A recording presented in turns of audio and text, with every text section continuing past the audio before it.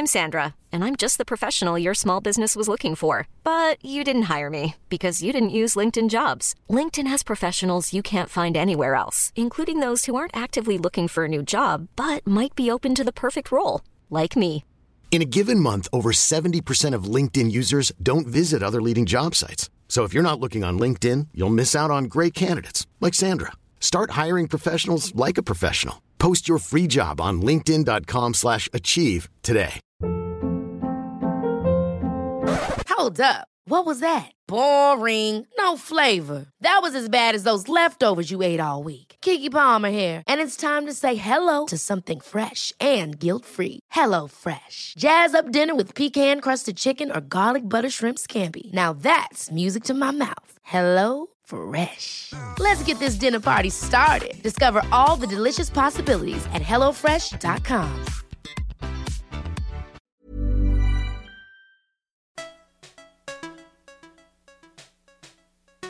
This is the Third Coast Pocket Conference, where we push the boundaries of audio storytelling. I'm Isabel Vasquez.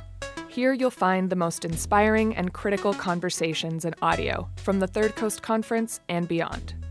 This season, we're bringing you sessions from the 2018 Third Coast Conference. You'll go behind the scenes with the producers of some of this year's most captivating work. And each week, you can find bonus content in Third Coast's producer news. To sign up, visit thirdcoastfestival.org and click on the newsletter button at the bottom of the page.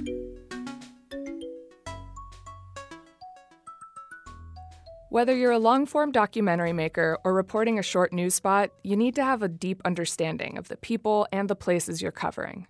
WBEZ reporter Linda Lutton and Snap Judgment producer Adizah Eghan both believe in telling deeper stories through staying in one place.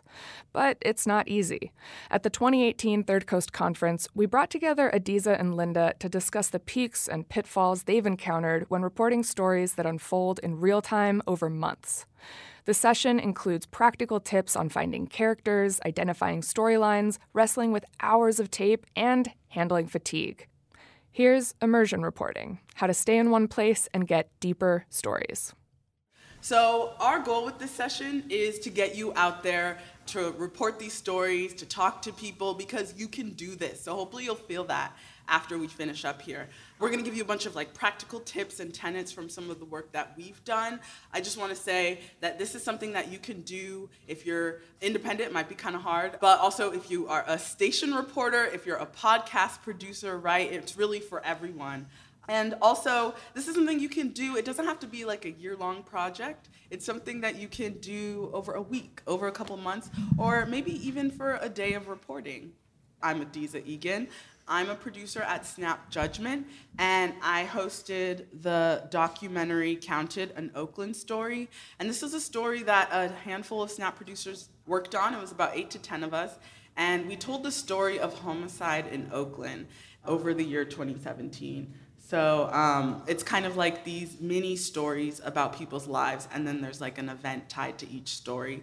And I'm Linda Lutton. I am an education reporter for WBEZ, so I cover local schools here, Chicago Public Schools. I've been a reporter at BEZ covering CPS for 10 years. I just made 10 years. Woo! Yeah, thank you. Hanging on. I worked on a project where I was reporting for months. It wasn't exactly a year, but it was, almost a year. Reporting from a 4th grade classroom in North Lawndale, which is on the west side of Chicago. And I created a documentary out of that, also a 1-hour documentary. It's called The View from Room 205. So you're going to hear some clips from that. I also worked on the 2 hours of Harper High School that This American Life produced in 2013, I think it came out. And I just want to say, too, that, honestly, in absentia, just like Adizah said, they created their documentary with a group of people.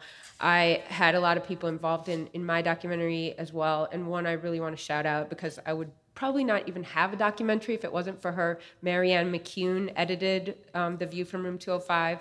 She is awesome. And if you don't know this, something about Third Coast Conference that I love is that they post all the sessions. So I highly recommend Marianne McCune's session. It's called Making News Stories Good Stories, and it's a beautiful session. So go back and listen to that. Okay, so very quickly, what do we mean by immersion reporting? So this is being in a place with people who will become your characters for an intense period of time. It's also taping things as they play out in real time. I like to think of it as like stories unfolding in front of the microphone. And then it's also observing. You're kind of like a fly on the wall. Granted, the minute that you enter into a situation, it changes. But that's kind of the idea, right? You're observing, you're capturing people talking about things and just like living their lives with a microphone. And we wanted to address sort of what does immersion reporting get you? And we thought we'd play a little tape to demonstrate the payoff. This is from a This American Life episode by Nancy Updike. The episode is about private contractors doing sort of U.S. military functions in Iraq. And Nancy's like riding along in a pickup truck with one of these private contractors. They don't always get along well with the U.S. military. And Nancy and this contractor are on the grounds of Baghdad International Airport, which apparently is extremely vast. It's like 11 square miles or something. And they run into two guys from the Army who are out jogging. Hey, guys. Got a minute? I'm not supposed to be running back here, fellas. Well, number one says me, okay? You ain't my boss. Well, my boss is Major General Dempsey, who's in charge of the 5 million people that are in the city of Baghdad. Well, Major Dempsey then has Major General Dempsey. Well, Major General Dempsey then is the one who informed us. Matter of fact, MOTC, Ministry of Transportation. Okay. So these guys go along and they're talking, and you can sort of imagine Nancy Updike there, like with her mic, fly on the wall, to Adiz's point. And meanwhile, like the two guys apparently are getting so close that their chests are almost touching. She picks up here. Number one, I ain't in your army, okay? Now, I came up here and said, hey, how about you doing me a favor? Now, you want to make it an issue, we can make it an issue. Make it an issue. Now, let me tell you something, Major. No, you let me tell you. Go ahead, tell me. But I'm Let telling me tell you, those rights. I pulled up to you, I asked you politely. Yeah. You got an attitude. You damn right I got an attitude. I got civilians that have been here a couple of months. I've been here since freaking July, pal. Oh, whoop-de-doo. How long you been March. here? Good for you, March. you're doing your job, but let me tell you something. I asked you politely. Now, if you got to make an issue out of it, why don't we take it on up to Mayor's Cellar? But right now, I'm telling you, you are unauthorized to be here. You got that? I got that. Then You're move really out. Me. F you. Gold tape. So that is what immersion reporting will get you. No, like you can totally imagine that Nancy Updike could have, narrated that there's, sometimes conflicts between these two sides. But I think, what this verite tape gets you is just so much of a sort of a deeper, visceral understanding of tensions, and you just feel things at a deeper emotional level and sort of understand dilemmas that folks are in. By the way, another plug for another Third Coast session. I'm going to do these plugs because I really love Third Coast. And I think, me as a station reporter, I consider Third Coast, one of my trainers or mentors, because I think the knowledge that they bring together at these conferences is so critical. But so on Verite Tape, on creating scenes just like that, Claire Schoen in 2007 did a whole session just about getting that kind of tape, being a fly on the wall, and it's called Making a Scene. So I really recommend that. But I think these are beautiful examples of sort of the principle of show, don't tell. You can feel the impact of that and feel how you react to sort of having that play out before your ears instead of just having someone say, and there are sometimes conflicts between the two sides. I think the end goal, honestly, is to get to a deeper level of truth. Something happens when you're in a place for a long time. Subjects they sort of stop performing for you.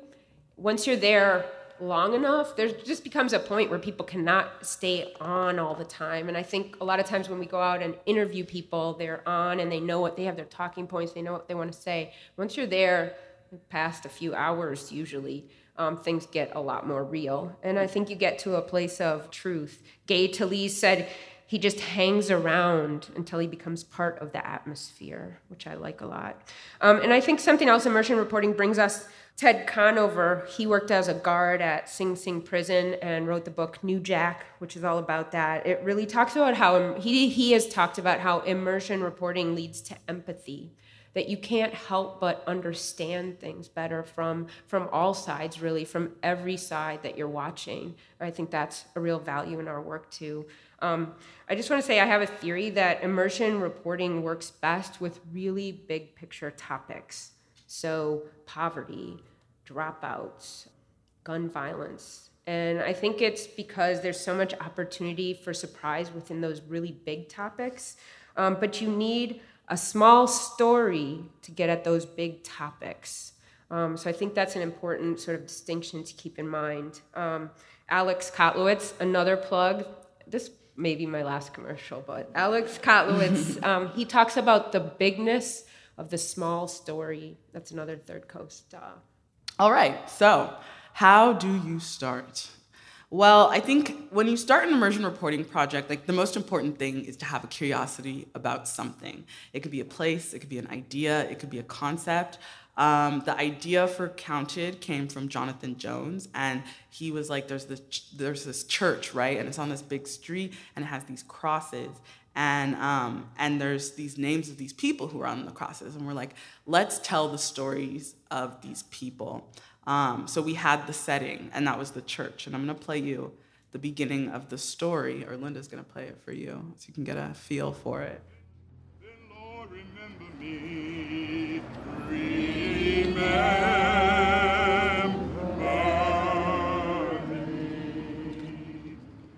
It's New Year's Eve 2016. I'm at St. Columba Church in Oakland.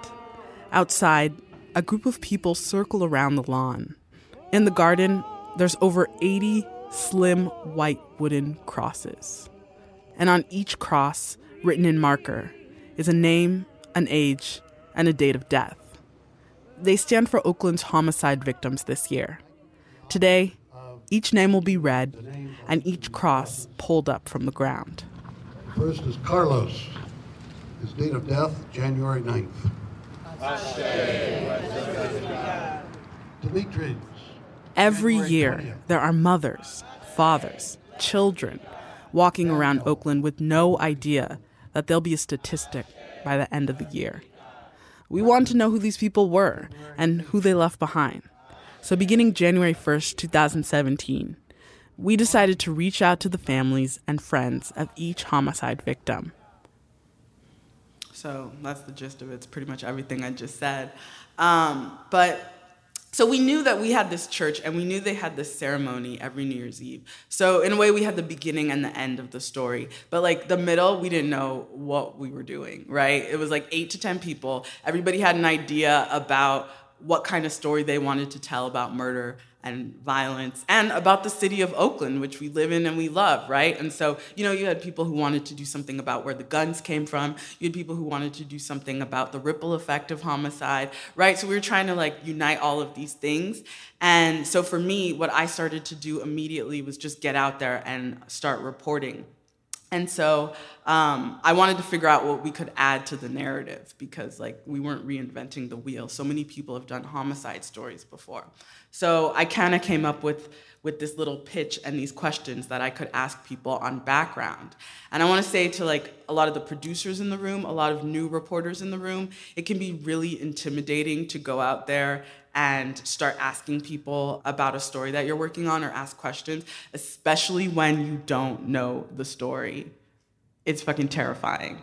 And so one thing I like to do is I have an elevator pitch, and it's just 3 lines, 3 pat lines that I have. And it gives me the courage to write that email, to do that cold call, or I deliver maybe my 3rd line when someone's kind of hedging and they aren't really interested in talking to me. And in addition to that pitch, I usually have an open question. And so what I was doing is I was talking to people on background, and what they were telling me was informing my reporting, and it informed the way that I approached the story for the rest of the year. So I thought I would tell you a little bit about the beginning of The View from Room 205. I knew that I was writing about a topic, poverty and education. I knew that because I'd won a fellowship to look at that, and I'd proposed doing a 1-hour documentary.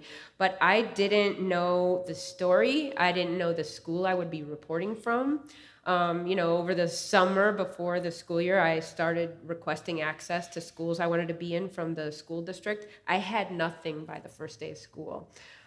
So I just decided that I would go wherever the mayor was going to go. Every year, the mayor goes and rings the bell for the first day of school, and all press is allowed in for that, of course, because it's a big happy day. And that's where I went. And luckily, and this was pure luck, it happened to be one of the schools. I had given them 20 or 30 schools that I was like, I'd like to go to any of these schools. And it happened to be one of those on my list. So I was like, ooh, good lucky moment. And then I went, and there was another really big lucky moment when the superintendent of schools basically lays out my whole thesis right there on the first day, talking to all the kids in this auditorium. Here she is. No matter where you're from, what neighborhood you call home, and no matter what your dreams are in life, it is right here at Penn that our children are going to get their start so that they can have that dream, chase that dream, capture that dream, and live it. There is nothing that they cannot do.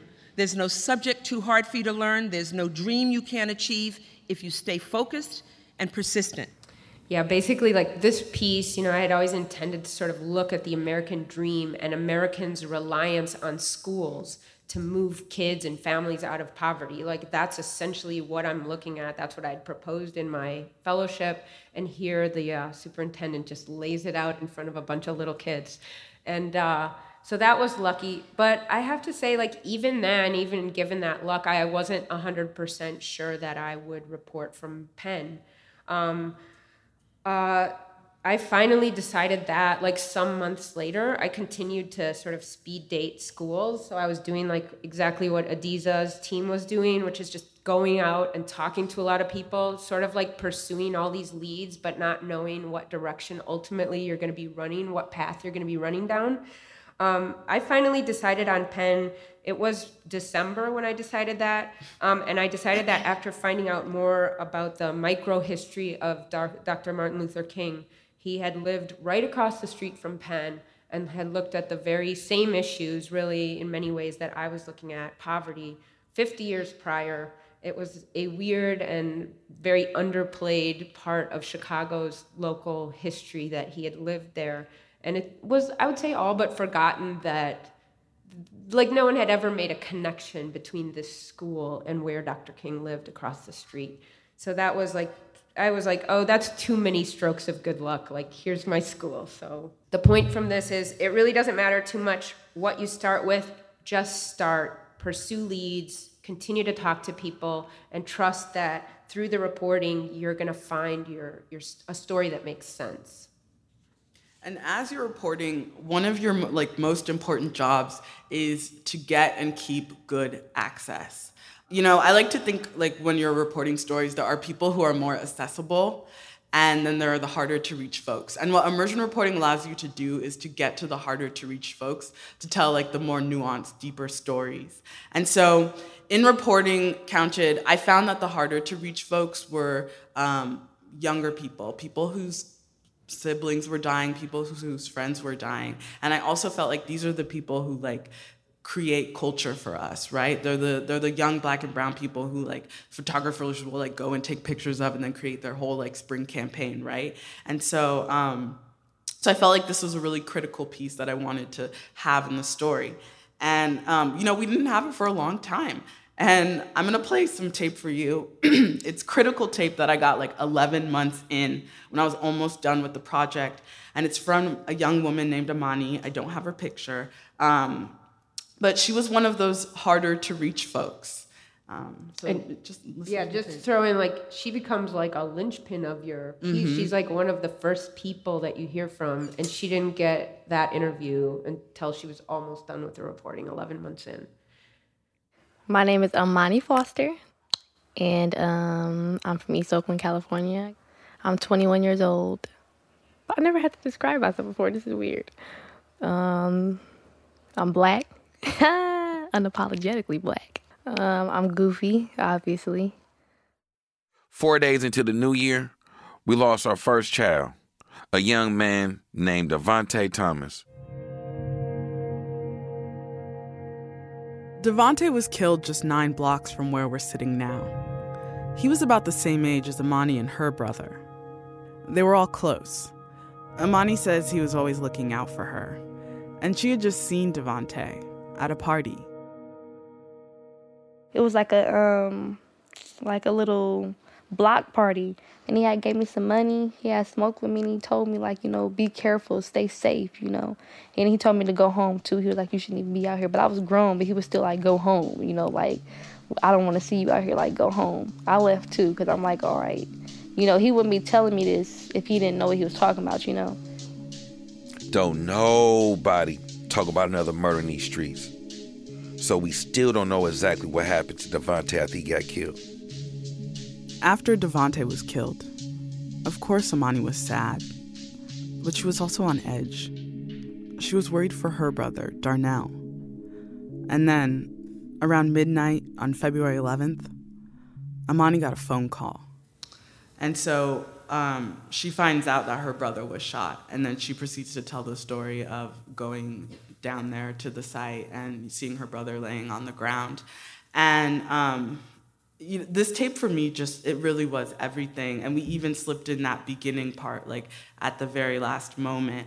And I knew about Imani, but it took months to get that interview. And by that time, I had learned that she was connected to Devontae Thomas, who was the first homicide of the year. And so, I feel like that's some of the luck that you get when you're doing these projects like this. It's like, you'll have these people who you're trying to get and who you have like kind of access to, you're in their orbit. But then as you're reporting, as you're learning things, what they can add to the interview becomes so much more like prominent as you go along the way. And so I think it really starts with the relationships that you build with the more accessible folks who, in this case, it was Imani's mother. It was with her mother and her grandmother who I was following, who I was going to court with. And I just feel like that's what set the stage for that deeper, more intense interview. And to you eventually talking to her at all, right? Mm-hmm, yeah. Mm-hmm. So in addition to building up these relationships, what you're working towards is this point where everybody's just gotten completely used to you, where you're like the person with the headphones in the room all the time. Again, to that sort of fly on the wall point. And I want to talk more about relationship building and sort of fly on the wall and how those two can interact by playing this little piece of tape. This I got in the reporting at Penn, and I'm in a staff meeting. I've walked into a staff meeting, which would have been a common thing for me to walk into.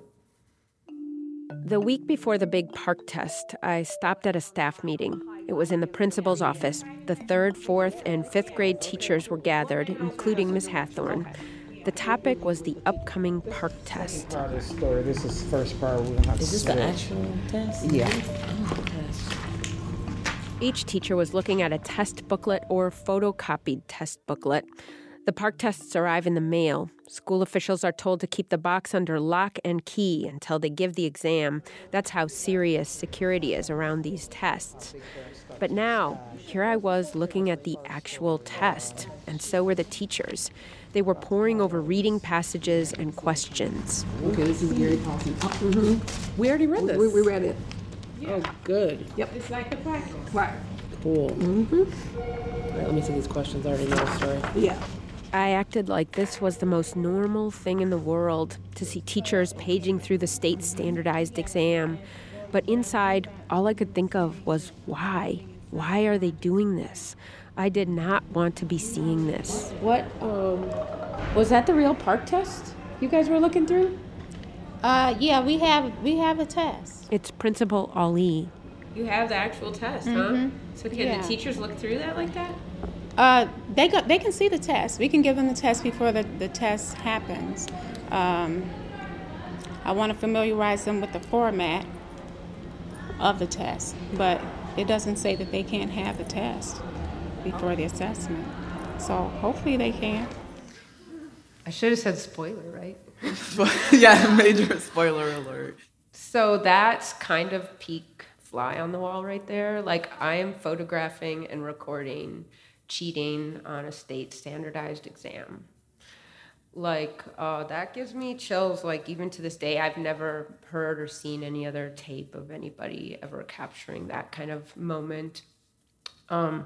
So I wanted to talk a little bit about like what's going through my head as a reporter in that moment. Like, first of all, I'm totally aware that I'm watching cheating. This is my beat. I understand what the rules are around this, and I know what I'm looking at. I went immediately home. I had all these pictures, and I described what I was seeing. Like, I didn't send the pictures to the state, but I described the pictures and the passages and what I had seen to confirm that this was the actual test, and it was. I am also completely aware that Dr. Ali is probably lying to me. And this is something else that you get sort of in immersion reporting. Like, people are just not able to bullshit you the same way because you kind of know what's up. I'm also aware that it's like only March, and I'm kind of going like, oh shit, like I have so much left to report. What I say in the piece is genuine. Like, I did not want to be seeing something like that. I was not looking for something like that. And also, I was actually really looking forward to a year where I would not have to report on standardized testing, because I just wanted to do my big picture thing for once. And then I'm like, wow, really? I had not looked into cheating. Other people who had my fellowship had like done whole studies on like test questions and testing, and I hadn't done that. That was not my research area. I wasn't looking at that at all. I was also like immediately aware of like ethical dilemmas. Like, I had told the principal that I was there under certain auspices. My project is about poverty and what school looks like in one of America's poorest neighborhoods and the pressure that schools are under.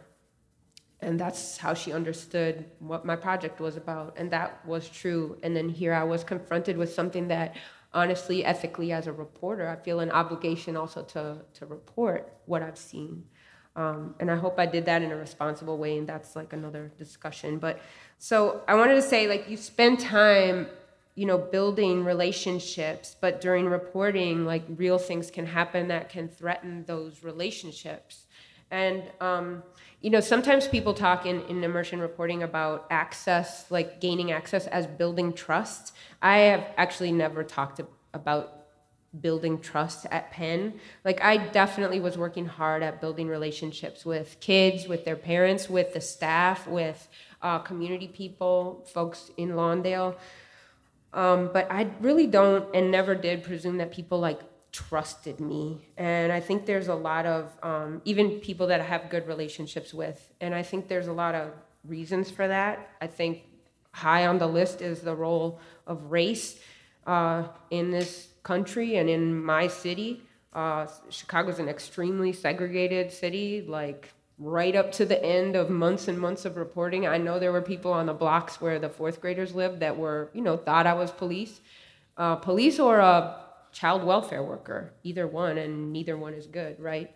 So I understand that. Also, past experience with the white media has like not been good for Lawndale. And man, there is a series the Tribune did from the 1980s, I think it was 1986.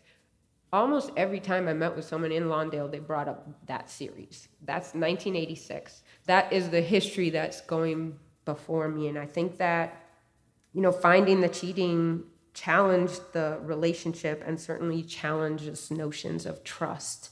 So we don't say this in the documentary, but I'll tell you, I was actually kicked out, of room 205. There were months and months where I couldn't report from room 205 because Ms. Hathorn, she just kind of got to the end of her rope. This was before any kind of cheating.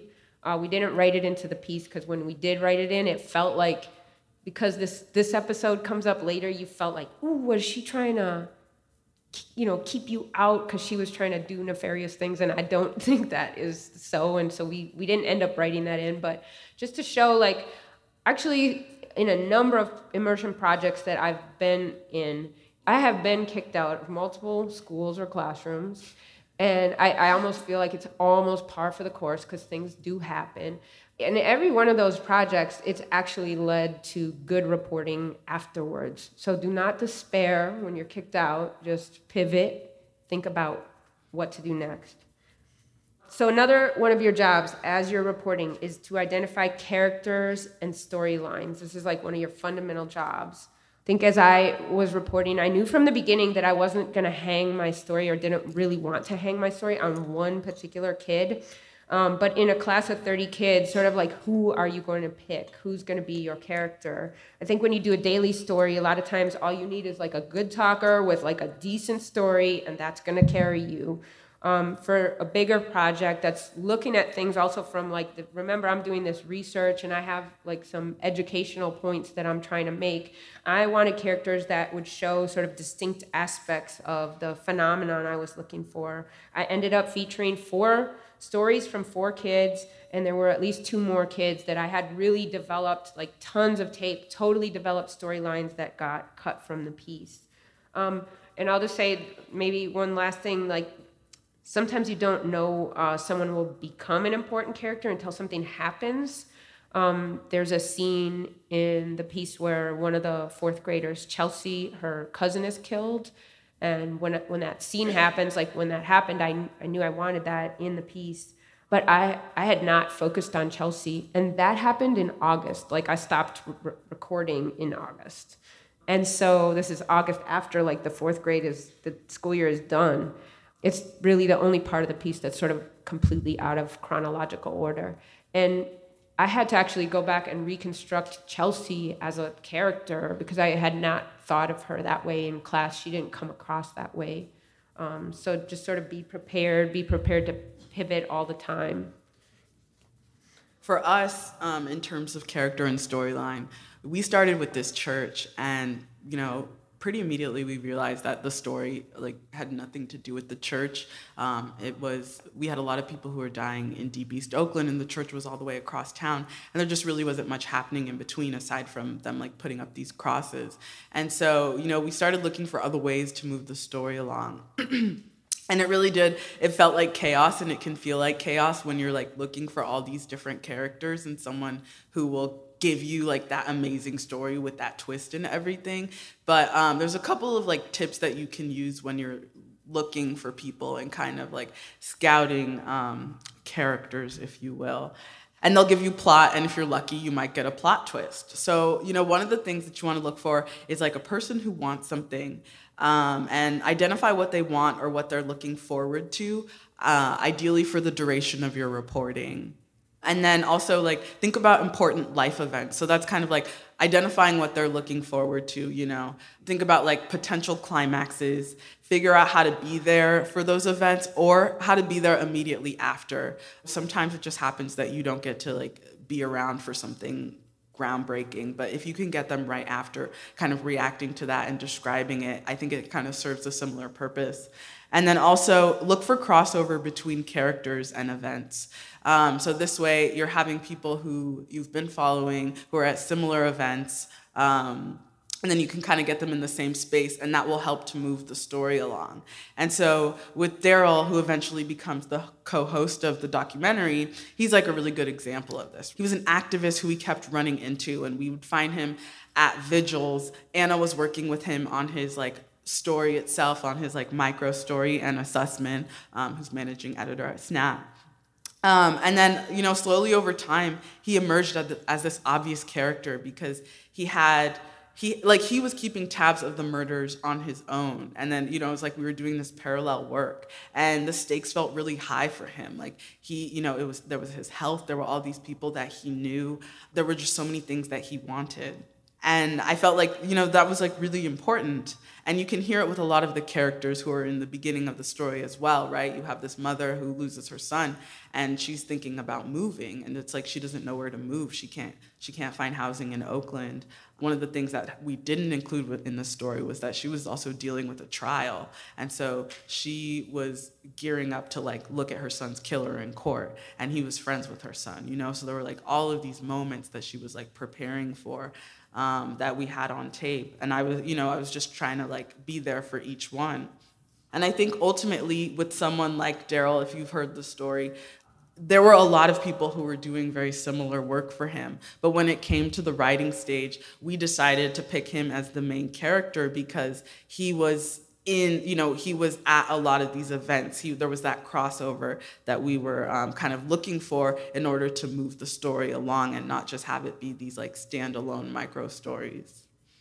When you guys have those connections in your piece, I feel like it's really like powerful. Even as a listener, when I was listening to Counted, which I love and everybody should listen to, I mean, it just felt really powerful. Like Imani, when you played her and you're like, oh man, this girl knows the first death of the year. And then you're like, oh my God, like her brother was killed and her brother's killer is connected in another way. Mm-hmm. These connections, they become like they feel really chilling. They feel really important somehow when they're told in the narrative. Okay, so we have some like really pragmatic, quick, basic reporting tips that we want to just like rattle off. So mine is number one, always walk into the school rolling or like wherever you are. Never turn the tape recorder off. The one time I did not go into Penn with my tape recorder, I was up by the security guard's desk and 3 little kids walked in, really little kids, walked in to enroll themselves. They were in a brand new neighborhood and their mom had a bad leg and she had sent them to the school to enroll themselves, including a 4th grader. Oh, I missed it. And I tried to write it in as script and it doesn't work. Keep your tape recorder on all the time, even if you're just going to pick something up. Yeah. Make a plan for 1 or 2 things that you want to get out of your day or the next few hours of recording. I think sometimes it could be really overwhelming. I know I'll go into a situation, I'm like, I need to get this, and I don't even know who I'm following. So like when I'm sitting in my car before, or like as soon as I like walk up to the scene, I'll just be like, okay, I want like that person. Okay, I'm going to a vigil. Okay, let me get like a prayer, like mic'd really close. Let me get like this, and then let me get one other person. If there's someone else who is a character who I'm following, who I didn't know was going to be there, then I'll get them too. So I just have like a strategy before I go into these situations that can be pretty chaotic. Next, don't worry that you're over-reporting. Some documentarians have said their ratio is 60-1, like 60 hours of tape to 1 hour of on-air time or airtime, podcast time or whatever. My ratio is so much worse than that. So much worse. Okay, uncalculably. And then our last tip is to keep your tape organized in some way. Like, it's the worst when you're like trying to find things and you just have no system. And so I had a log that I kept. So we were actually doing another reporting project at the same time as Counted. And the log that I started, this Excel spreadsheet, I adopted from that process. And in that process, I used my Excel log a lot more. But what I would do is like, as soon as I would get raw tape, I would put it in the spreadsheet, and then I would, if I gave it a new title, I would write the new title, and then I'd have the date, I'd have like what I got, like one of them, it says like straight up interview. And then just like the content, like really quickly, if there was anything interesting. And then we actually switched to a Google form that Pat made for us. And so we had like a really, really detailed version of like, okay, who was there, what happened, like what are the names of your clips? And then we had like a little PDF and it was all in a file, so you could just find it and you could see like, just like a lot of stuff about your tape. And it sucks when you have your tape and you finish recording and you've just done like a whole day of reporting. And you're like, the last thing I want to do is like sit on my computer and like do this, but it's really, really helpful in the long run. I also have kept logs really similar to this. And then in terms of, I took a picture of part of my files. These are my tape files, and every day I would just dump my tape in there, and it's just the date in that chronological type format, and then it's I always write on the file like what big thing happened that day so I can remember back. One other thing I want to say is like immersion reporting is not all tape. Like you are reporting at the same time just like you would for any other story. So that means getting police reports.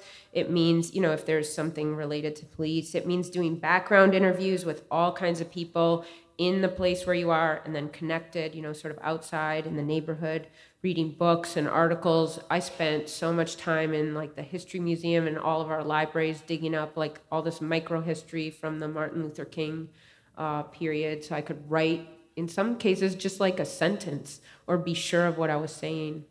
So to wrap, build your relationships, follow your storylines, find your characters, never turn the recorder off. You're going to over-report, and that's okay, and then be organized in terms of the tape. So now you have like hundreds of hours of tape. You know all the scenes that you want, but like you have to sit down and you have to write this thing. It can be very, very intimidating. So our first tip for this is like, even if you don't have the whole narrative mapped out, write in little chunks. Linda and I both discovered that this is something that we did in addition to like not knowing what our story was for like many, many months. Once we like kind of figured it out, we were like writing in these little chunks. And at Snap, what we did is before we started writing, we would have these little meetings where we would discuss what everybody was doing, who they were following, and what was interesting. And so we kind of had that like in our head as we were sitting down to write. And then what we did is we wrote our stories as standalone stories. So I like sat down with tape, and I would get all my like moments together, and I was just producing standalone stories. I wasn't worrying about how it was going to fit into the timeline or anything or the bigger narrative. We didn't really know what the bigger narrative was. We just wanted to see what we had and what was interesting about it. And so once we had those micro stories, first we actually listened to them offsite, and then we got together and discussed what was interesting about each story. And then with some of the stories, we found a lot of similarities. And so we had to figure out, okay, are we going to keep this story in? If so, like, what is a different takeaway that we can have in it? And those are the takeaways, if you listen to the story now, that they've become like really clear and drawn out. That started kind of like when we started focusing on them. And then from there, the producers went and worked on the stories again. And then at a certain point, Anna and I took all the tape, and then we sat down together and we wrote the big master script for the story. And so we just kind of like we knew what the micro stories were, and we had them like laid out, and we decided to go in chronological order, and then we filled in the story that we had in between. And what we did is we basically just kind of like whittled it down more and more. And so we just like go back, see if it worked, see if it made sense, and then we continue to like cut things out and cut people out. I think like the challenge of immersion reporting, you sort of turn your tape recorder on, and like 6 months later or whatever, you turn it off. And if someone did that on your life, like if you just think about it, you'd be like, well, what's the narrative arc there? Like, what are the storylines? What even just happened over the last 6 months? So having some of these things, and I guess what I used as a gauge was like when I would be out reporting and something would happen or something in class would happen that just stuck with me. Like that's what I would use as a measure. And I didn't know anything else. I didn't know how the story would start. I didn't know how it would end, but I knew like that was going to be in there. And so I'll play an example of that. And I think actually, like I really loved Adizah's piece. It has these bookends at the church, and then basically in the, throughout the piece, you have like 8 obits to people, and you really hear those as they're connected stories, but they could stand independently. So when I wrote these little chunks, like these are like how you write a feature in your shop. Like it's like a 6-minute, a 10-minute feature, basically. So I'm going to play you a 1.5-minute thing that happened on the street that I knew was going to be in this piece. One day, I ran into Kelsey outside, right by Penn. He was with his brother, and we were talking for a while before I realized the conversation kept coming back to the same place. You got candy? I'm sorry. I had a lot of chips today. I don't want no more chips. I had hot chips. You full? No, I ain't full. Since there was no school this day, there was also no school breakfast or lunch. A guy from a social service agency happened to pass by, coming out of Penn. He tossed each of the boys a little bag of chips. Kelsey's brother finished his own, then started eyeing Kelsey's. I can get some. I just gave you some. I can get 2. Thank you. Are you hungry, Colton? Yeah. You are? What did you eat today? We ate none. We ate chips, and that's all. Well, plus your breakfast, right? Yeah, breakfast. We didn't eat breakfast because we went outside. It's almost 5 p.m. And we didn't ask for breakfast anyway. We gotta ask before we get. Kelsey looks at me. Do your kids gotta ask before they get? I'm hungry. My stomach growling. Let's hear it. Let's see if I can hear it with this. Turn it way up. I put my microphone right up next to Kelton's tummy, and I give him my headphones so he can hear. And just as I do, a car drives by, which sounds like a big growl in the headphones. It is. Hey, Miss Linda, you hear it? Yeah. I definitely knew that I wanted that in the piece. So, like, you write these little chunks, and in my story, thanks to my genius editor, Marianne McCune, these little chunks actually became sort of chapters in my audio story. And because I was trying to do something complicated in radio, which is have a bunch of people, I actually wanted the classroom to be the character, so that you hear me all the time saying, the fourth graders, the fourth graders, the fourth graders, like that's my main character, but that's really tricky in radio. And what these chapters did for us is we kind of like introduce the kid in a way and have something happen to them and have the story resolved all within that self-contained chapter. And that's how we resolved that problem. So that brings me to this next tip. Consider using one of your characters as the narrator. Okay, one of the things when I first heard Counted that I loved was this guy named Daryl Allen, his role in the story, in Adiz's story. He's a character, so you hear him on the street. You hear him being interviewed, and you also hear him sort of reading script. So we cut this piece of tape, and you can hear, like, listen for all three of those in this cut. So when I first started doing this, man, my street family, my church family, man, I mean my sandbox friends, even my damn pastor thought I was crazy. I did a video on 94th and Peachtree. In less than 24 hours, it went viral. A lot of people started following. So Daryl's that guy on the street corner. Some people honk their horns at him. Some people roll up their windows. I'm here. Today, tomorrow, Sunday, I'm here. So my plan for 2017, I'm trying to decrease the homicides. We gotta go under 80, man. Got to. Clap it up, clap it up, clap it up. I need to hear it. Say stop. Stop. Killing. Killing. Or kids. Kids. Stop. Stop. Killing. Killing. Or kids. Kids. Clap it up, clap it up, clap it up, clap it up. Compared to other cities, Oakland is small. It's like a fifth of the population of Chicago. You can, like, meet anybody in Oakland and be like, what you want? That was total luck. I think having someone narrate your piece, it might work, but it might also not, and you just really don't know. It depends on the person. But we knew we wanted to have a narrator for this story, and we wanted to kind of have someone who was like an unofficial mayor type to tell this story. So it was something that we were thinking about kind of as we got to like the writing process.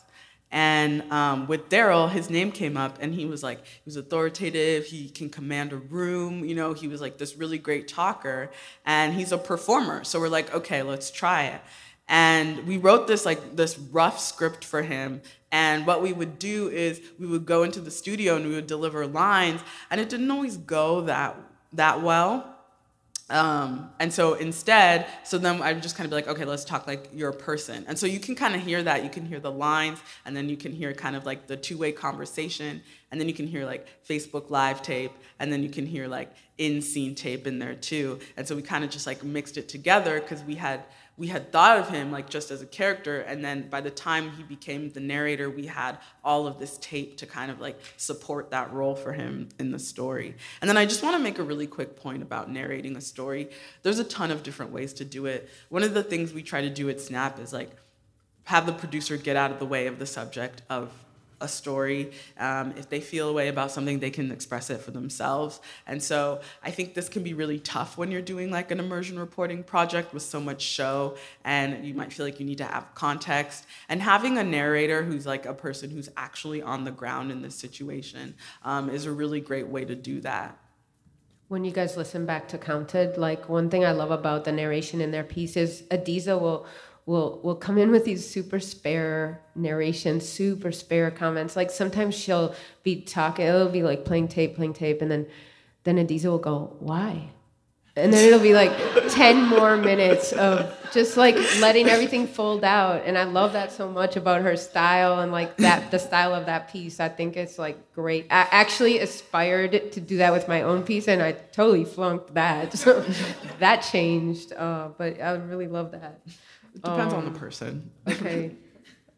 World building is very important. And one of the things I love from View from Room 205 is that I feel like I'm at ear level with the fourth graders. Like the tape, we're about to play you some tape. And like when I heard this tape, I was so excited because I was waiting to hear the fourth graders. And I felt like I was with them, like in the classroom, on the schoolyard, wherever they were at.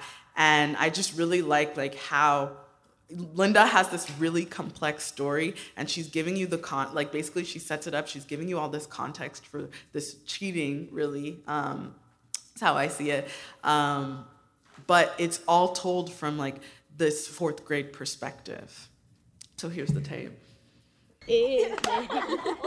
At recess, I'd let the fourth graders play with my radio equipment. Hey, y'all, I'm Kelsey. They'd pretend to be reporters, celebrities, all live on air from room 205. Kelsey, what did you see about the hurricane last night? I ain't see the hurricane, but shout out to my mama. I love you and I miss you, and I hope you bring my big old remote control car. Kelsey's got an ear-to-ear smile and a backpack bigger than he is. Just about every time Kelsey got near my tape recorder, he'd give a shout-out to his mom. I thought his shout-outs were like any other kid's shout-outs until I found out he only sees her on Fridays. He's a foster kid, and my microphone, Kelsey saw it as a way to connect with her. He found some way to work it in, no matter what the question was. Did you hear about the Michael Brown shooting? Yeah, I heard about the Michael Brown shooting. It was this white man. This white man killed Michael Brown. And I want to shout out to my mama. Okay, you already did that. What else? So I want to know how you did this and what decisions you made to kind of like accomplish that feel. So I think like immersion reporting is like a real opportunity to see and depict people in like a fuller way, in a 360-degree sort of depiction way.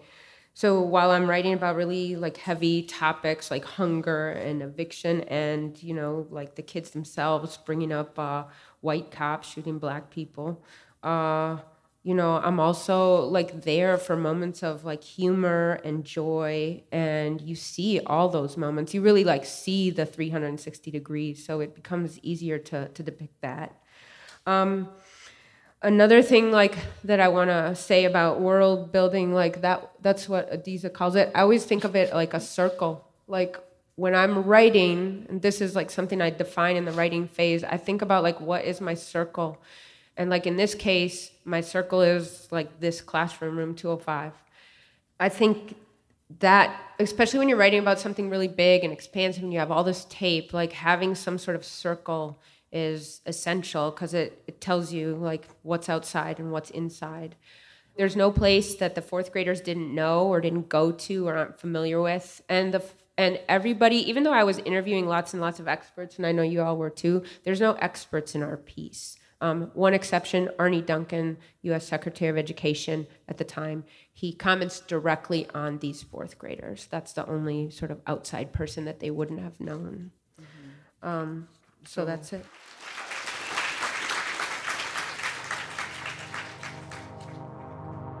Hey, we're going to take a quick break, but we'll be back with the rest of the session in just a minute.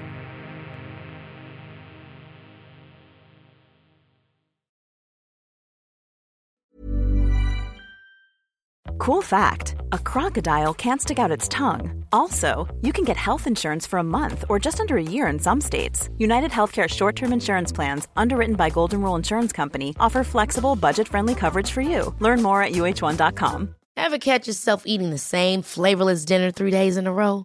Dreaming of something better? Well, HelloFresh is your guilt-free dream come true, baby. It's me, Keke Palmer. Let's wake up those taste buds with hot, juicy pecan-crusted chicken or garlic butter shrimp scampi. Hello Fresh. Stop dreaming of all the delicious possibilities and dig in at HelloFresh.com. Let's get this dinner party started.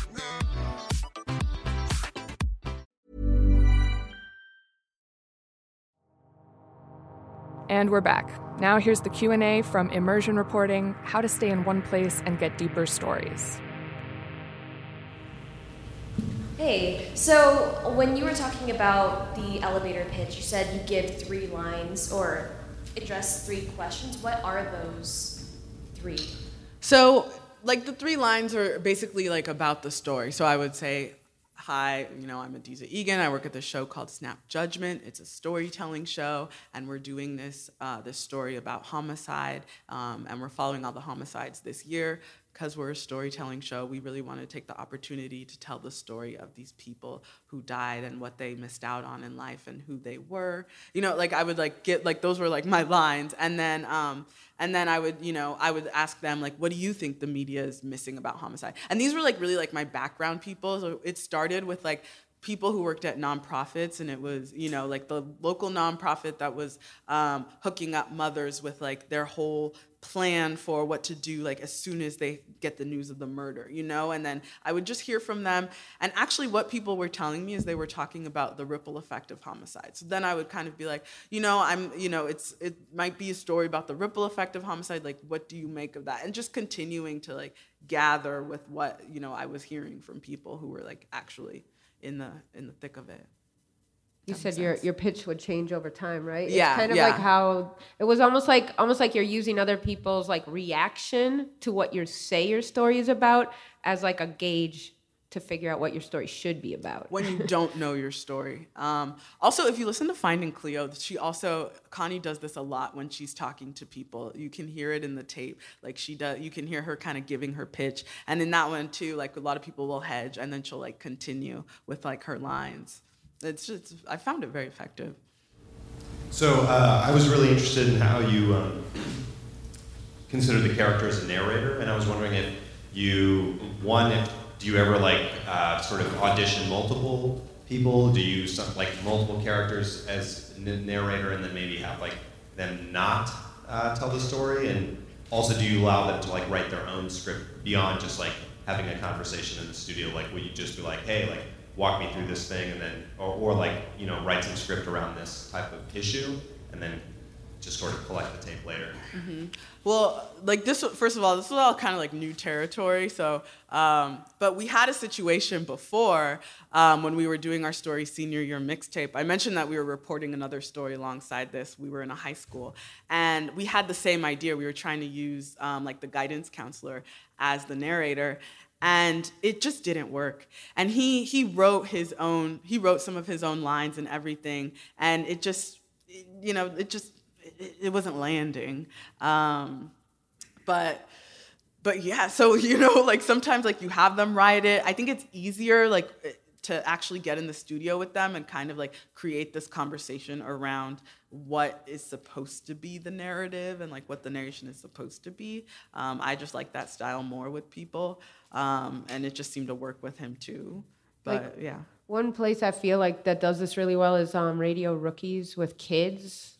You're basically hearing kids tell their own stories, but those stories are really highly produced, so you sort of see the back end of producers, the role of producers in, again, like Adizah's saying, bringing these people into the studio, talking through their stories. And there might be some people who are more able to read a script or do something, riff off a script, and then other people, it's just going to be a conversation where you're trying to get them to say certain words or express certain ideas that they have that they've already expressed to you. You just need it in a form where you can stick it in your piece.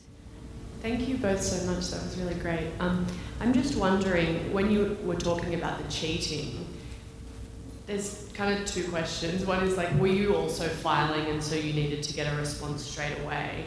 And also like from the state? And also once you then wrote to the state and described the tests and it became clear that they had been cheating, what impact did that have on the rest of your reporting? So that's a good question whenever you have an immersion reporting situation, because I've done immersion reporting where we are coming out with stories. It's sort of like an ongoing series as the school year rolls out. As far as I can tell, you always get kicked out on those stories, and I have been kicked out on stories like that. But in this case, I was holding all the tape, and I was going to make a single documentary, and the state, their one concern was, please do not publish that photograph. If you have photographs, do not publish it, because that would constitute a violation of their contract with Pearson, the test company, because it would expose the top secret test to the public. That was their main concern. The school wasn't, I feel like I fairly talked to Dr. Ali in the moment right away, and also before our piece came out, I went back and talked to Dr. Ali, and I said, you remember that time when I was in the staff meeting, you guys were reviewing the test? Before our story aired, well before, I went back and told her that was going to be part of this hour, and she knew about that. But the reporting had been wrapped up by then, so I didn't use the word cheating either in the piece or with Dr. Ali. I didn't say that word. I don't say the word in the documentary, and I compare it to Atlanta, which was going on at the time, and I say why it wasn't Atlanta. And I try to put it in perspective and treat it fairly. I think it's actually really, there's really interesting parallels between when you know people and you're seeing sort of all the pressures. I think it's the complete value of immersion reporting right there, is to know all the actors, to understand the kids, to see the pressure on the school, to see the importance of the tests, and then to see what happens, and to be able to understand Ms. Hathorn's perspective, Dr. Ali's perspective, the perspective of the people above all of these folks, and to understand more fully the neighborhood and the situation in the community that families are facing. I think that's the difference between maybe the reporting out of Atlanta and then something like this, which is much more isolated. I have a question about the writing in little chunks that you guys mentioned. When in the process are you doing that? Are you doing that as you come across the chunk? Like later that day after you met the kids who were talking about the food? Did you go home and write that? Or is that months later when you were trying to figure out what your grand narrative was? You're like, I know I want that, I want this. I think it could work either way. But for me, it was at the part where I was starting to write. But I was also making an outline, and I had those little chunks in my outline. And I kind of was writing it in my head the way you do, because you remember the tape. I was pulling chunks before. I was pulling tape as soon as I would get it, and then I didn't start writing anything until we definitely had a writing stage starting in the fall, and that's when I started doing that. Do you think it's possible to do immersion reporting when your access to your main characters is inherently limited and stilted? For example, if they're in prison. There might be other ways, right? Folks have used writings from prisoners or recordings, right, from prisoners. I think you've got to get more creative, but I think that probably pushes us to different stories, right? I guess that would be my response. Even, some of the very best reporting I've done when I've been told, I can't come into school anymore. I think the first time I won a Third Coast Award, it was for a project that it was it was a year long in a school. I got kicked out of the school, no surprise. And then it was on dropouts, and I was like, well, it is about dropouts. I should just go find some of the kids that dropped out already. And I went and I would be like, hey, you remember me, right, from algebra? But I think on that case, I think it's just, you just have to be more creative to be fly on the wall, and you have to get them to be fly on the wall a little bit. I also gave recorders to kids, in addition to letting them play during recess with my radio equipment, but they also had recorders, so it sort of fits in that world. Mm-hmm. Yeah, I think the thing that you do get is that obviously sticking with someone, you do get that prolonged storytelling. But I guess because you couldn't physically be there, like it would just be a matter of having them describe as much as possible. And through their family members or, you know, through people that know them, people who are calling them, you can be around for those kind of calls. Hi. Do you go back to the communities once the story is aired? And if so, what's the feedback you get? So yeah, we you know kept in touch with Daryl, and he was talking about it. I mean, he like mostly had positive things to say about it. You know, one of the interesting things, like one of the mothers who I was working with, it took her a really long time to listen to the story.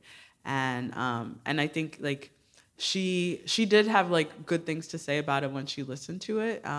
But I thought it was interesting that, you know, she like had to take some time and like wasn't ready to listen to it right away, which is, you know, obvious. But yeah. I do go back to Lawndale. I'm still a reporter here, so sometimes I'm assigned to Lawndale or see a story from Lawndale. And I would say, like, overall, like, yeah, it's been a positive response. I think people in stories sometimes have a surprisingly, like, narrow view of the story. Like I'll give an example from This American Life. Like, the 2 hours, as a big exception, we let the principal listen to the whole 2 hours. And she had like one problem. So this is like a story in which kids are talking about where they get guns, and there's, you know, just a lot of stories. She has one problem. It's like the day that we taped in the gymnasium for the homecoming thing, they have a song on that's like kind of not playable on the radio. And she's really embarrassed by that, like the lyrics. It's like, people, you'd be surprised sometimes when you give your work to other people, like you're seeing it from this really big perspective and they're like, oh my God, I can't believe we played that song. So like Jamarie's mom was like really completely, totally proud of Jamarie. Like she sees the whole story as about Jamarie and what a great kid he is on the computers. Like that's her view, and that's good. But I also use this opportunity to say, like, whenever I'm doing this and whenever it's possible, like, I would spend a lot of extra time in Lawndale. I would go to church in Lawndale. I would, like, unfortunately, Lawndale, there's a lot of disinvestment in Lawndale, so unfortunately there's not a lot of places where you can spend your money. But if I had to meet someone, I would definitely meet them in Lawndale. Like, whether or not it was about this story, I would say, oh, let's meet in Lawndale. And I would take my family. Like, there's one sit-down restaurant in Lawndale, and they'd be like, oh, we're not going to Lou Malnati's again. Like, I just try to be there as much as possible, because I think it helps with that sense of place and people and what you're trying to depict. Mm-hmm. So I still go Lawndale. That kind of like gets to my question, because when you are a fly on the wall and like when you're building relationships, are you always like asking questions? Are you like listening? And like what's kind of like the ratio between just like listening and observing and being around people versus like, you know, actually like here are like all of the things I also like want to ask you about, like the specific thing? I think my ratio is like 90% listening and just fly on the wall to like about 10% or less questions. Like, I can tell you in the tape in my piece, I think, I don't know, maybe 2% of the tape would be like a question I asked. And 98% is just people talking. And also, like, even parts that seem like I would have asked a question, like, people get so familiar with you. Like, there's a part after that's really toward the end where Miss Hathorn is reflecting on another situation that happened. And, like, I didn't ask her any question. Like, I came up the stairs, she saw me, and she was like, oh, about that. And so it really becomes driven just by what you're seeing.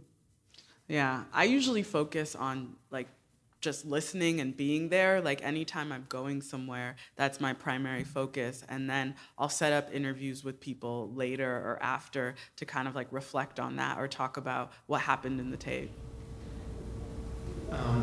My question is about immersion of yourselves in your stories and in these places. And it seems like both of you made efforts in some ways to remove yourselves from the final tape, you know, from reporting to do less of your voice to have somebody else be a narrator or let the... Well, I didn't succeed at that, but it would have been nice. That's sort of the impetus. I'm wondering about the opposite. Like if in either of your projects you thought about putting in your own arcs as reporters because you're spending so long on the story, and even if that wasn't part of your decision, if you found other immersive pieces where journalists have made that decision and it's been successful to make themselves as a participant in the story.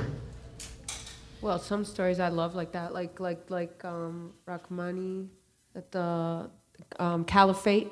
Oh, like yeah. I really love the behind the scenes, like reportery type. But maybe that's just because I'm a reporter. But I find that really interesting.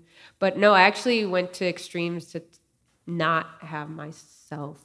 I mean, I'm in it in the sense that I'm relating with little kids, and I think that's a helpful thing because I'm sort of like the surrogate for the listener in that sense. But for instance, like me getting kicked out, if I were doing like a day-to-day reporting story and somebody kicked me out, I would probably report that I was kicked out because it's part of what happened. But in this sense, I didn't. That's an example of something that was about me, but it didn't need to be in the story. It would have distracted from the focus of what I was trying to wrestle with.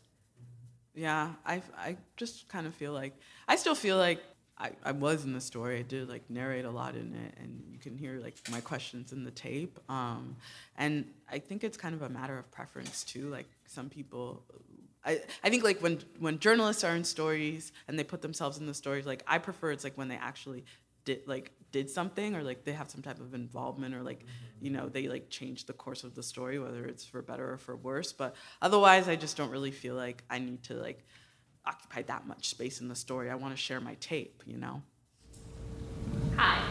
So my quick question was, especially as you're trying to figure out like what your story is, how do you, and then you have like hundreds of hours of tape, how do you like, and especially, I know you document like the specific things that are maybe like standout moments in your day and reporting. How do you filter out the noise? Like, especially as you're kind of sitting down to report on a big idea.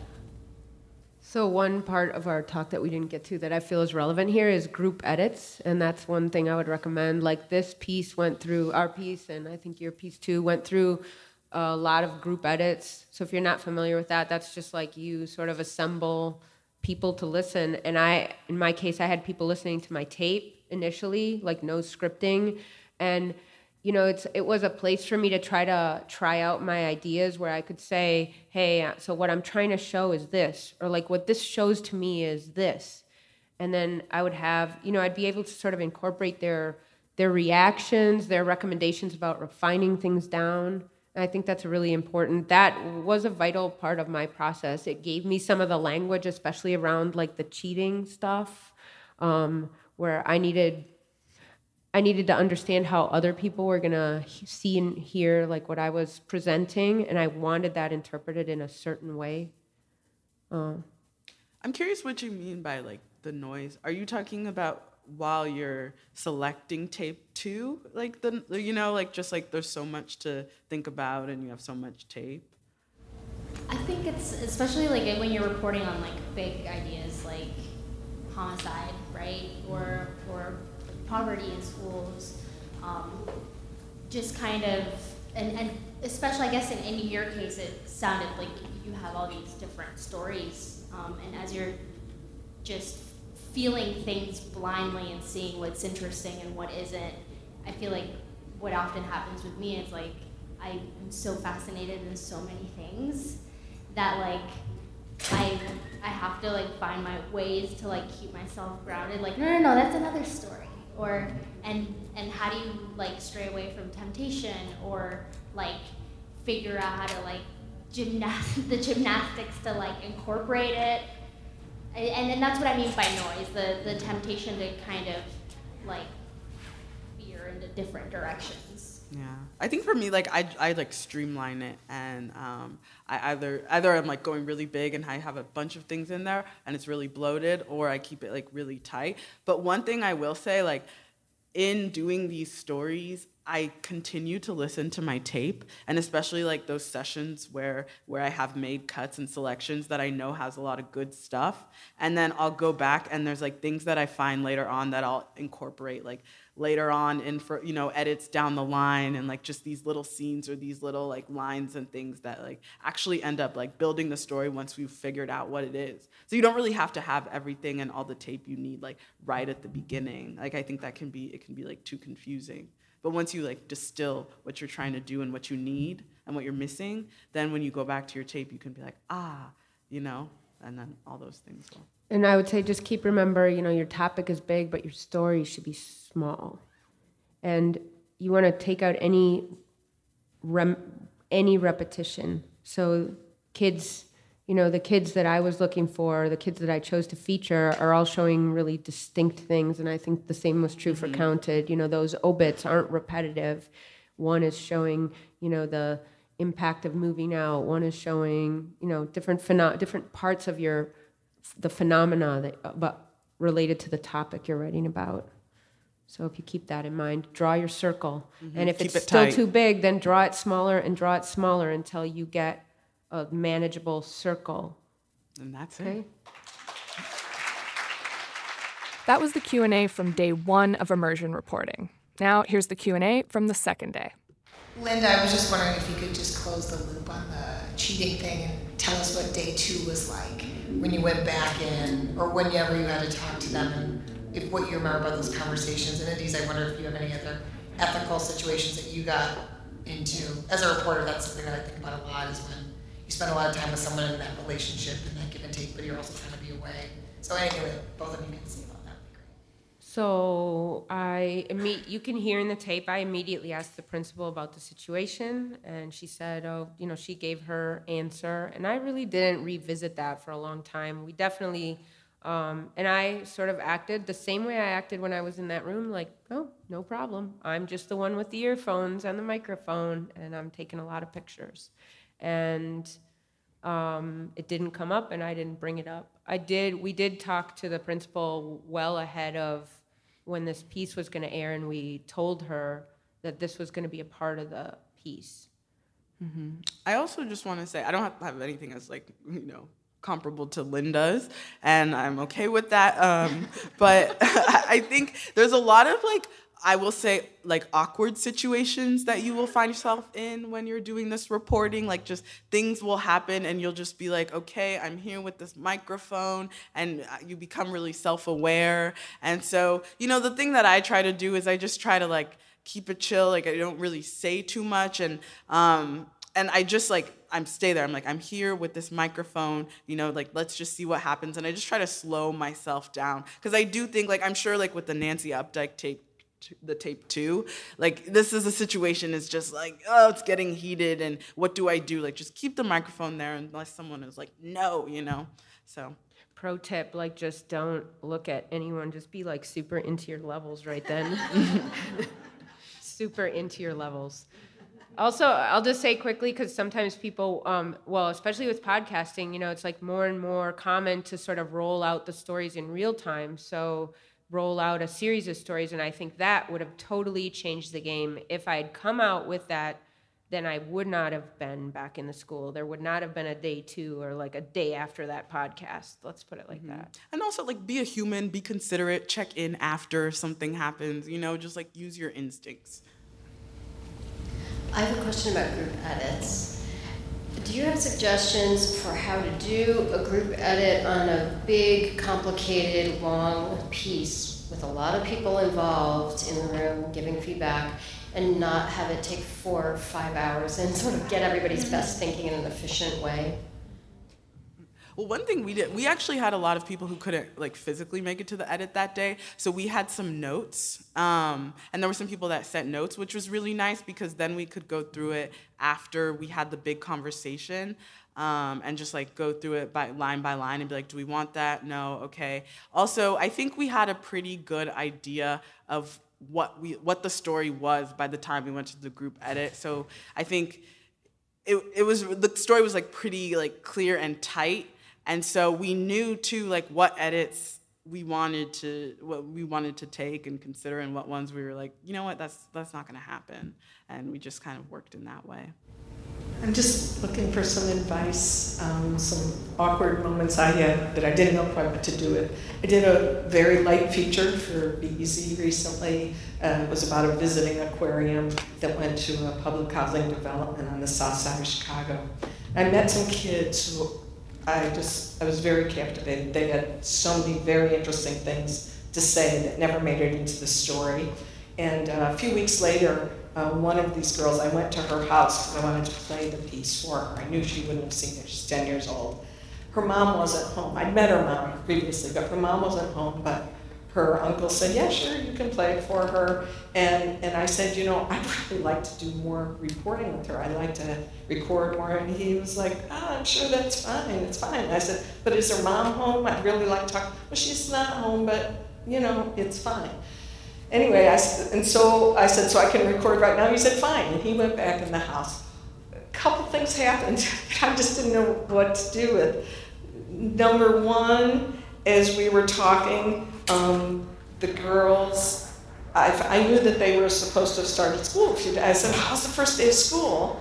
This was her and her cousin. And she said, oh, we didn't go to school. We're, because our moms are going to take us next week, because even though school started last week, we're going to be going to get our hair done, and we're going to get some nice new clothes for school and stuff like that. And I thought, okay, so I don't have, if I do end up doing some immersion reporting, all I have is her. I think that's interesting and significant, but I just have that her uncle said, yeah, you can sit here and talk to those girls. So I don't even know how I would go about being able to use that tape. Maybe talk to her mom and say, did this happen? Why? What?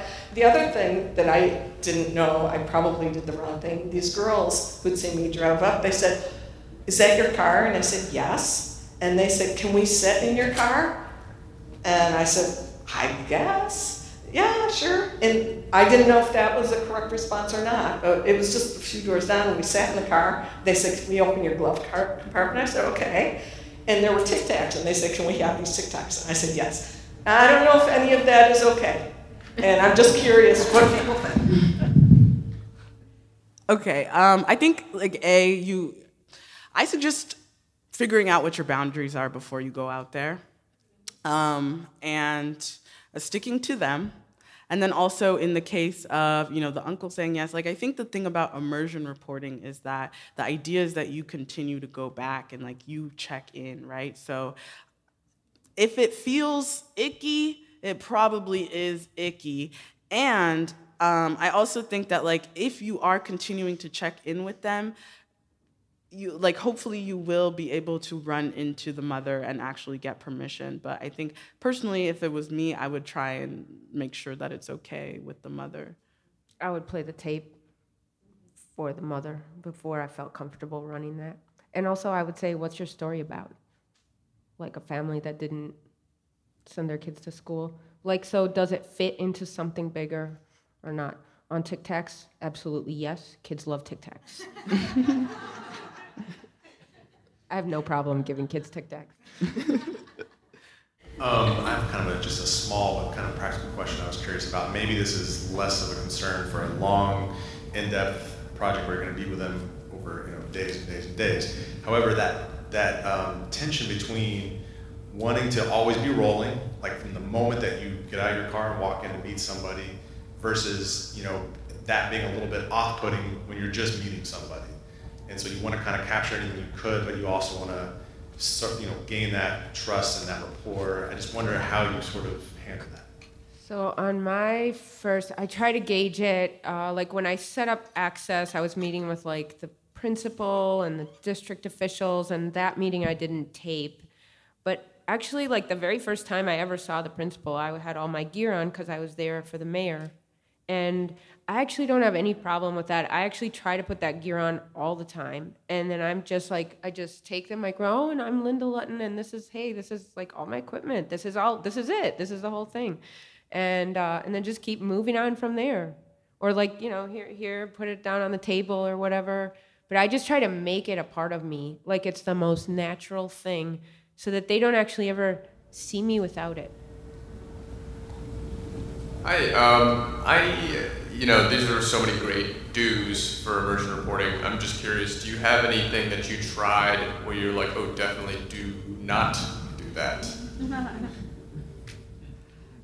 It's kind of hard to think about like the specific don'ts. I mean, I also feel like I said, like, be a person, like, don't be an asshole, you know? Like, I think sometimes, I don't know about you, Linda, because you're, like, station reporter and you have, like, these, like, you kind of, like, I think the ethics are, like, very, very clear and cut and dry. And sometimes with storytelling, I feel like you have to just kind of, like, not break the rules, but it gets a little blurry sometimes when you're in these immersion reporting situations. And I think, like, going with your like morals as a person just helps you with that and kind of like will guide like your reporting and what to do and how to carry yourself and how to handle yourself. And I think that's one of the most important things about like going out there, because you're interacting with people at the end of the day.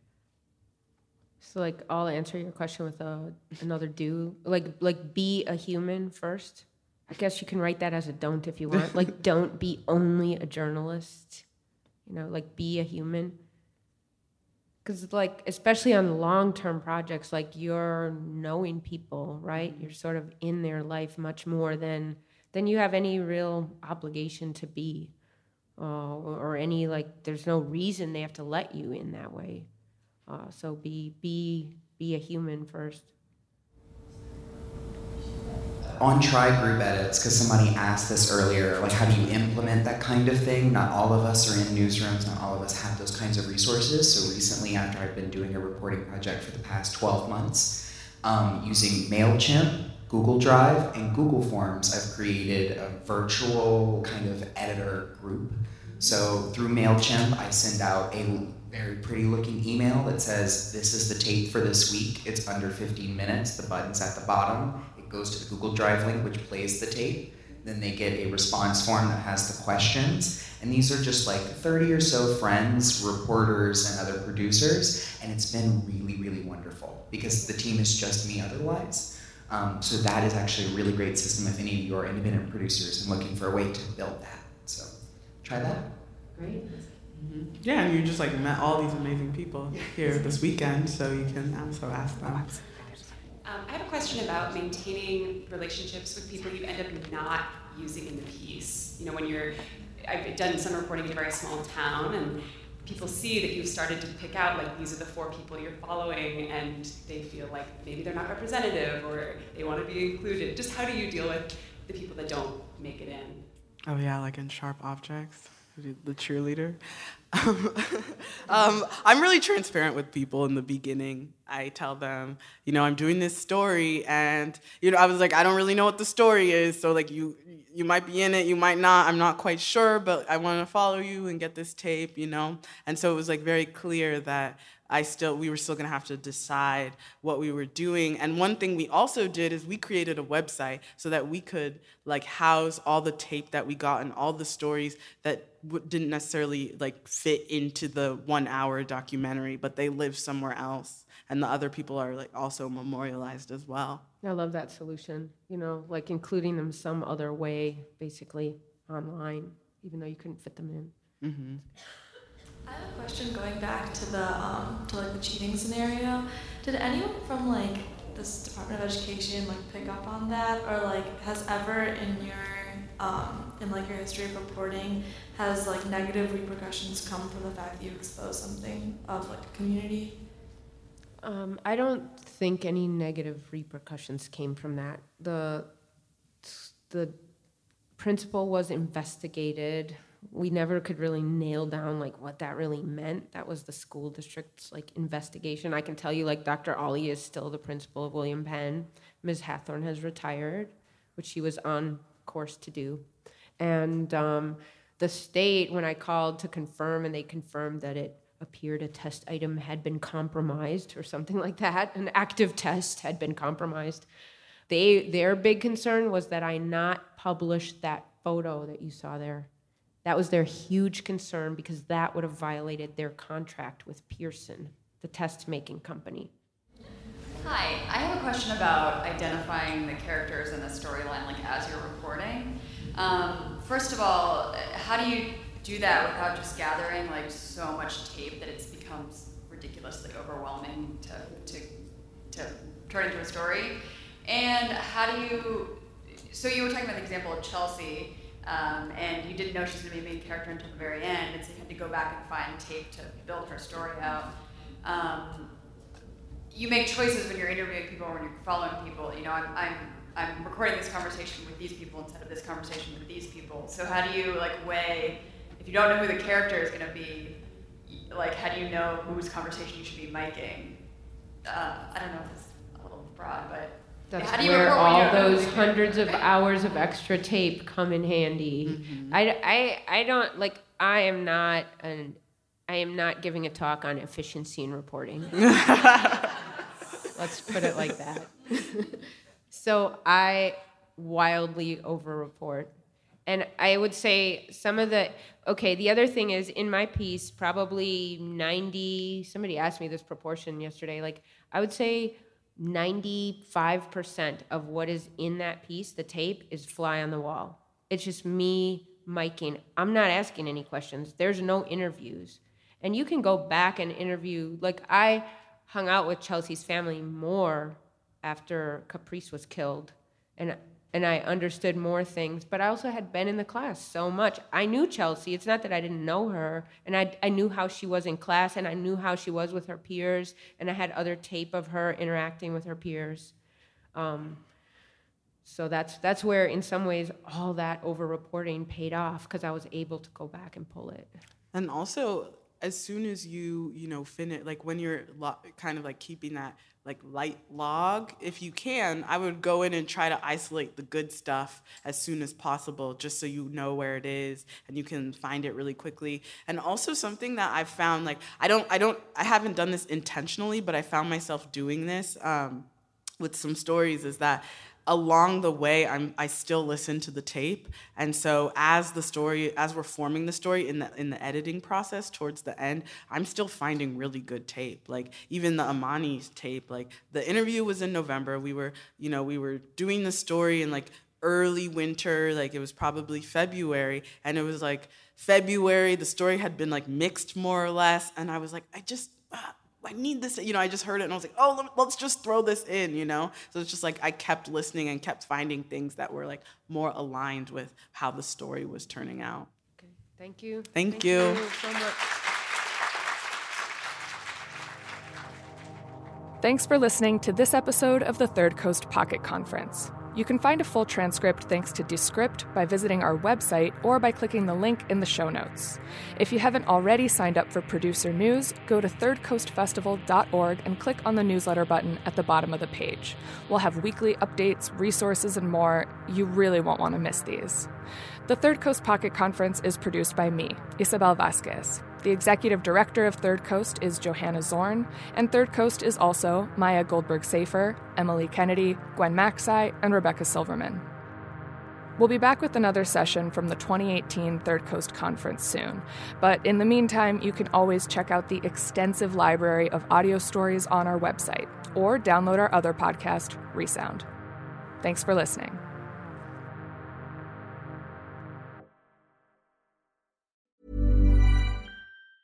Ever catch yourself eating the same flavorless dinner 3 days in a row?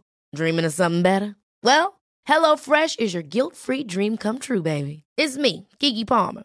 Let's wake up those taste buds with hot, juicy pecan-crusted chicken or garlic butter shrimp scampi.